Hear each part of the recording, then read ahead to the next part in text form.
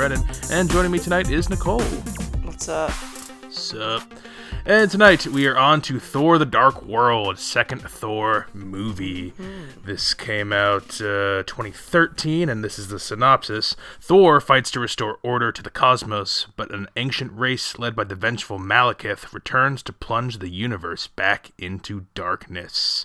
Thor: The Dark World. We were pretty lukewarm mixed on the first Thor.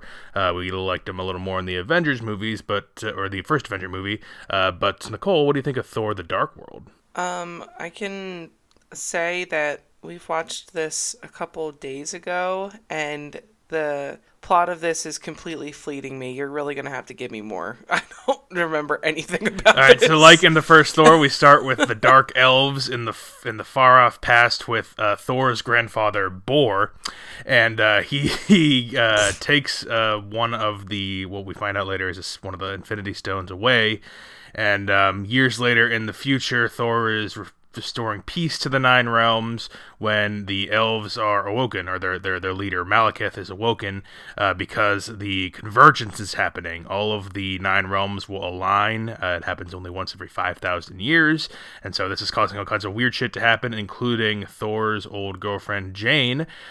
She gets that red whooshy power stuck in her, and it's poisoning her, and that kicks off our plot of dark elves versus Thor and his squad. Yeah, I mean... Ringing any bells? If you could keep yourself together for that small synopsis, if you're listening, good for you, but I'm starting to doze off myself. No offense to you. It's just it's the most boring movie that I've ever seen.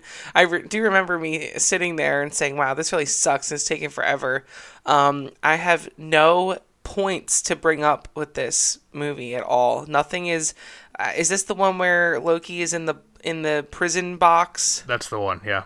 Yeah, I mean, that probably is the most exciting part of this. And Natalie Portman is giving me total Star Wars vibes when she's in her robes. I'm like, this is like a knockoff of Star Wars. Like, so if we get the Mama K question of this episode, it kind of ties into what you're saying. It's not even a question. She just says this movie is a mess until the final battle changed my mind. It doesn't sound like we're going to do that. So it's Loki and Thor frees Loki. They go to like that dustish planet, and they work together, and you think Loki's going to betray Thor, but he doesn't.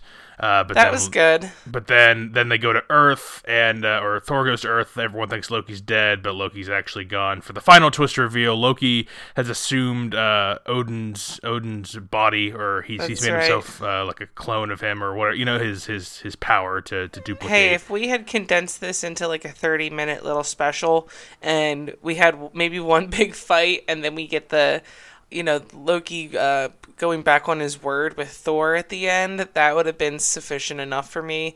The rest of it is so... The outer worldliness of it is just not entertaining to me. I'm so confused on the elves and the frost people from the first one. Like, I'm just speaking for myself. I can't even tell if they're the same group. You know what I mean? It just, no, they're different. It's just, different space nothing creatures. Stands out to be interesting enough to be like, wow, this Thor series is really good, because I'm not feeling that way at all. I don't like this movie at all until I like the final act. I think you were liking some of the stuff on Earth where we get Stellan Skarsgård and Kat Dennings back, and they were doing their little antics. I kind of have the same feeling I did the first movie. Thor's not good when he's in his realms, and he's working with, we nicknamed him the Warriors 3. Get it? Because they're so fucking boring. And then once we're on Earth, Thor is immensely more likable and interesting when he interacts with his Earth squad. Yeah, but even the Earth parts, the whole suspended realm where things can just kind of fall through the gap that those kids find in the building. So you do remember some of it.